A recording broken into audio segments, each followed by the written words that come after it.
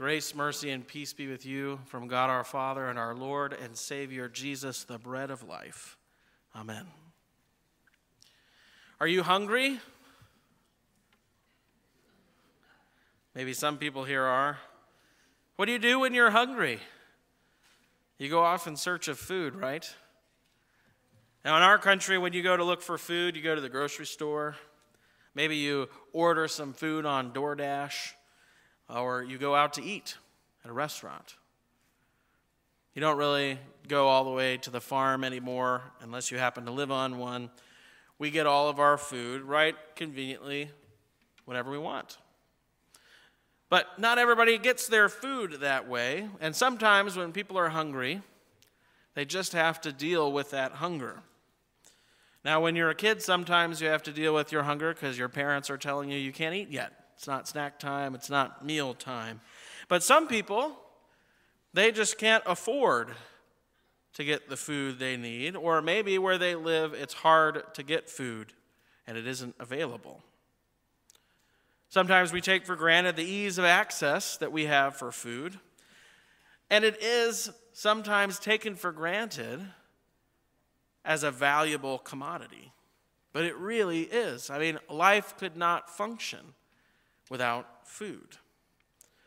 And today in certain parts of the world, yes, even today, people don't necessarily have the access to food that they need. So it's no surprise then in our gospel reading, because this was an even bigger problem in the ancient world, where life was much more difficult. They didn't have the conveniences of technology. It makes sense then that when somebody tells you, hey, I met this guy that took 5 loaves of bread and 2 fish and fed like 8,000 people, you'd be like, where's he at? I'm hungry. That's pretty insane when you think about it, right? I mean, an unlimited supply of food.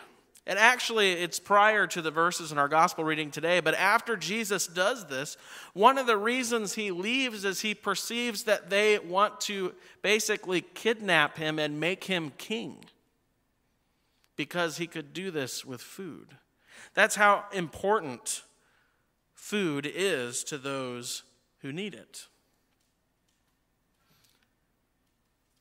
So it makes sense that people, they're waiting around to find out where Jesus went, and if you were paying attention, they couldn't quite figure out how did Jesus get to the other side because he didn't take a boat. Well, we know he walked on water and joined his disciples in the middle of the Sea of Galilee and then went on the same boat with them. But they stick around and wait for more boats to show up, and they board those boats and they cross the sea to chase after Jesus, their food vending machine. But are they hungry for the right thing?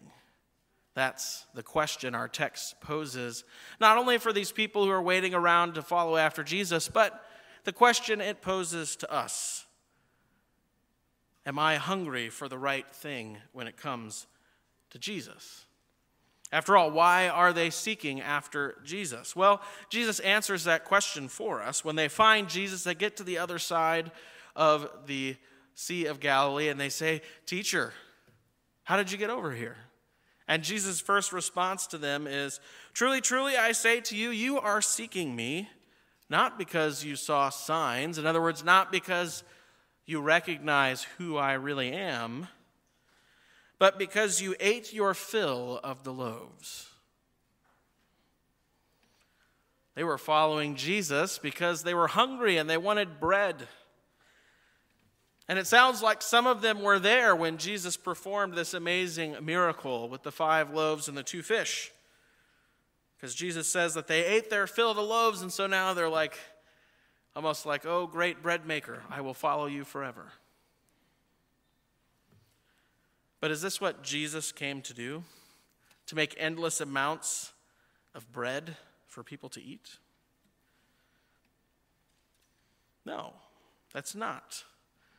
Because the fact that these people are chasing after Jesus, the very next day, the text tells us, demonstrates what about the bread they ate yesterday? It was a temporary solution. They're hungry again, and now they are going after Jesus so that they can be fed. But not in the way that Jesus intends long term. See, Jesus goes on when they are asking him and following after him, and he says, "Do not labor for the food that perishes, but for the food that endures to eternal life." So, if you're somebody chasing after Jesus because you wanted some regular bread or some miracle bread or whatever he did the day before, and then he starts talking like this, you're probably wondering, what does he mean, food that endures to eternal life? It's a strange phrase. But before we get to that, this is a great question to ask ourselves. See, Jesus has called out the reason they're seeking after him, and we ought to ask ourselves that same question. Why am I seeking after Jesus? What am I hoping to gain from following after him, from clinging to him? Am I seeking some temporary blessing like these people were? A temporary satiation from hunger that the very next day will be back again? And not only that, am I seeking Jesus on my own terms, showing up and demanding that, hey, make bread for me? Or am I following after Jesus for something greater? Well, Jesus is going to make the answer to those questions clear. So after Jesus begins to tell them about this amazing food that endures to eternal life, it seems pretty natural that they're going to say, okay, what do we need to do to be doing the works of God? How do we get this food that endures to eternal life? They could tell he was talking about something. In other words, they're saying, I want this bread that endures to eternal life, this food that won't go away. And it seems like a natural question. If you're somebody who struggles to find food and is hungry every day, just think about how much simpler your life would be if you found a loaf of bread that always endured, would regenerate, or you ate it once and you never had to eat anything else again. But Jesus' answer is interesting to this question. They're asking about what must they do, and here's what Jesus says. He says, "This is the work of God, that you believe in him whom he has sent." This is the work of God, that you believe in him whom he has sent. In other words, it is the gift of faith in the Son, the Messiah, that is the work of God, period. That's an incredible statement from Jesus. And it would have been alien to their ears, as it is to those unbelievers who hear the grace of the gospel for the first time. It's not how we think. In order to get something incredible and valuable, you got to do something to earn it, to become worthy. And here Jesus says, no, the work of God is believing in him whom he has sent. And we know that belief in him is a gift of grace from the Holy Spirit. But we can resonate with this question that they ask, can't we? I mean, how often do we find ourselves thinking along the same track? Even as redeemed sinners, we find ourselves falling into this way of thinking, oh man, I really screwed up this week. I didn't live up to the standard that I should as someone who is redeemed by Christ, who's following after him. I need to do something in order to become worthy of God's affection again, in order to become worthy of this receiving of these great gifts. Or maybe that thought manifests itself negatively by thinking that because we haven't done what we ought, that God no longer loves us as his children. That we're no longer worthy. We're like the prodigal son who, when he's on his last leg, comes up with this plan about how he's no longer worthy to be the son of the house, so he's going to try and be a servant. How often do you find yourself thinking in those terms? That your relationship with God is about some sort of exchange. That's how the rest of religion works. But that's not how Christianity works. That's the grace of the gospel, is that Jesus doesn't demand works of worthiness, but he does the work to make us worthy and then gives it to us freely by grace.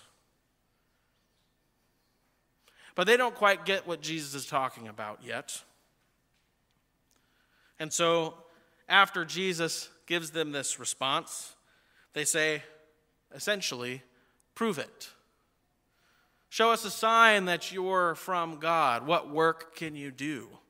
Which is really ironic when you think about that some of these people were just with Jesus the day before when he fed 8,000 people with 5 loaves of bread and 2 fish.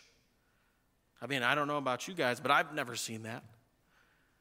You'd think that would stick in my head for longer than 24 hours, but the text is telling me, no, Adam, it wouldn't. You would be like these folks, asking for a new sign. There's never enough signs. Then what sign do you do that we may see and believe you? And they even give reference to the miracle in the Old Testament that we heard in our reading today of the manna in the desert. And they say, in the Old Testament, through Moses, we got manna in the desert. What can you do to prove you are from God? Once again, I'm struck by how similar we are to them. How often do we also fall into this same line of thinking, demanding signs of proof that God is real and that he's really in control, especially when things aren't going our way, when tragedy strikes, or when we're uncomfortable, or things don't go according to our plans. This is usually the first thing we jump to. God, show me that you're really there. Show me that you care about me. Show me that you're in control of the situation. How could you let something like this happen? Maybe some of those sentences sound familiar to you. Maybe you didn't say them, but maybe you've thought them from time to time. I know I have. And then I come to church and I'm reminded of the things that God has done that prove all of those questions that I have. I just wasn't recognizing them. So like them, we often demand proof. Show me a sign, God, that you're really there. But even in this, Jesus reminds them, just like with bread, they're still thinking about earthly things. They're only thinking about these signs of earthly prosperity, earthly satiation from hunger. And so Jesus uses that same image of the manna, and he says, first off, the manna didn't come from Moses. It came from God. And secondly, just like the bread that I gave you yesterday, the manna was a temporary solution. They were hungry each day anew, just like you are hungry today and chasing after me for more bread. And so he says that the manna isn't the true bread of heaven. And here's what he says about the true bread of heaven. For the bread of God is he who comes down from heaven and gives life to the world. So in our minds, food is closely tied to life because we need it to survive. But we know that food does not give life to the world. There are people that can't get it and die of starvation every day. And on top of all of that, even those of us who eat and have plenty and more than we need, we still die. The manna, the bread from the feeding of the 5,000 and the fish, are not what Jesus has come to bring. Now, in his great mercy, he does provide for our earthly needs, but he's come with a far greater purpose. For the bread of God is he who comes down from heaven and gives life to the world. A life that endures eternally. So now Jesus is on to something in their minds. They're thinking, oh man, this sounds like amazing bread. Maybe it's French bread or sourdough bread. That's sort of the response they have, because the very next thing they say is, Sir, give us this bread always. They're ready for it. And it makes sense. Imagine, from their perspective, a bread that gives them life forever. Sounds great. And it sounds great to us too. And then we get the famous I am statement here in the very next verse. They're like, give us this bread always. And then Jesus' response is, I am the bread of life. I am the bread of life. This is Jesus' shocking answer. I am the bread. The very bread I've been speaking to you about, the very bread that endures to eternal life, that has come down from heaven to give life to the world, to give life to you, is Jesus himself.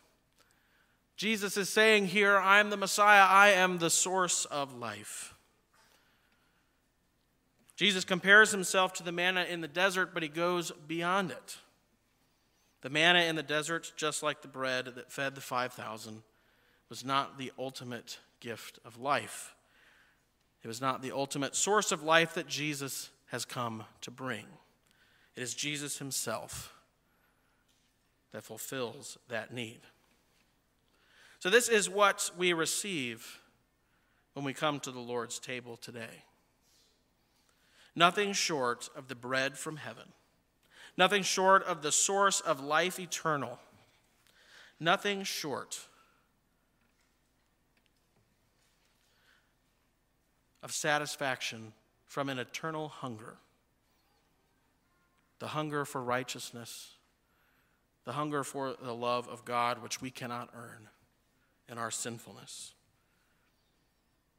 And to signify this in verse 35 at the end of our reading, Jesus goes beyond saying that your hunger will be satisfied, but he says those who come to him will neither hunger nor thirst.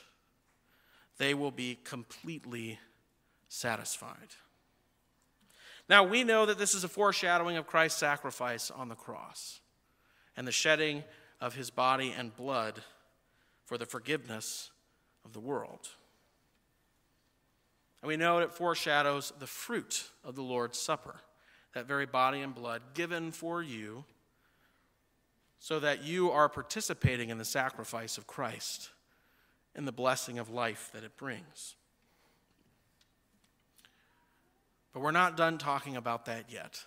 Over the next couple of weeks, we're still in John 6, and Jesus is going to teach even more clearly about how this gracious gift of life in him is applied to you through the sacrament of the Lord's Supper. But today I ask you the same question I started with in the children's message and at the beginning here. Are you hungry? Not hungry for mere bread, not hungry like you would when you go to the store, but hungry for something more. Then come. Come to Jesus, sit at his table, and receive his body and blood in true faith. Never again will you hunger or thirst because the source of true life is here. And it's being given freely for you who believe in him who has been sent, our Lord Jesus Christ. In his name, amen. May the peace of God, which passes all human understanding, guard your hearts and minds in Christ Jesus, the bread of life given for you, until he comes again to make all things new. Amen.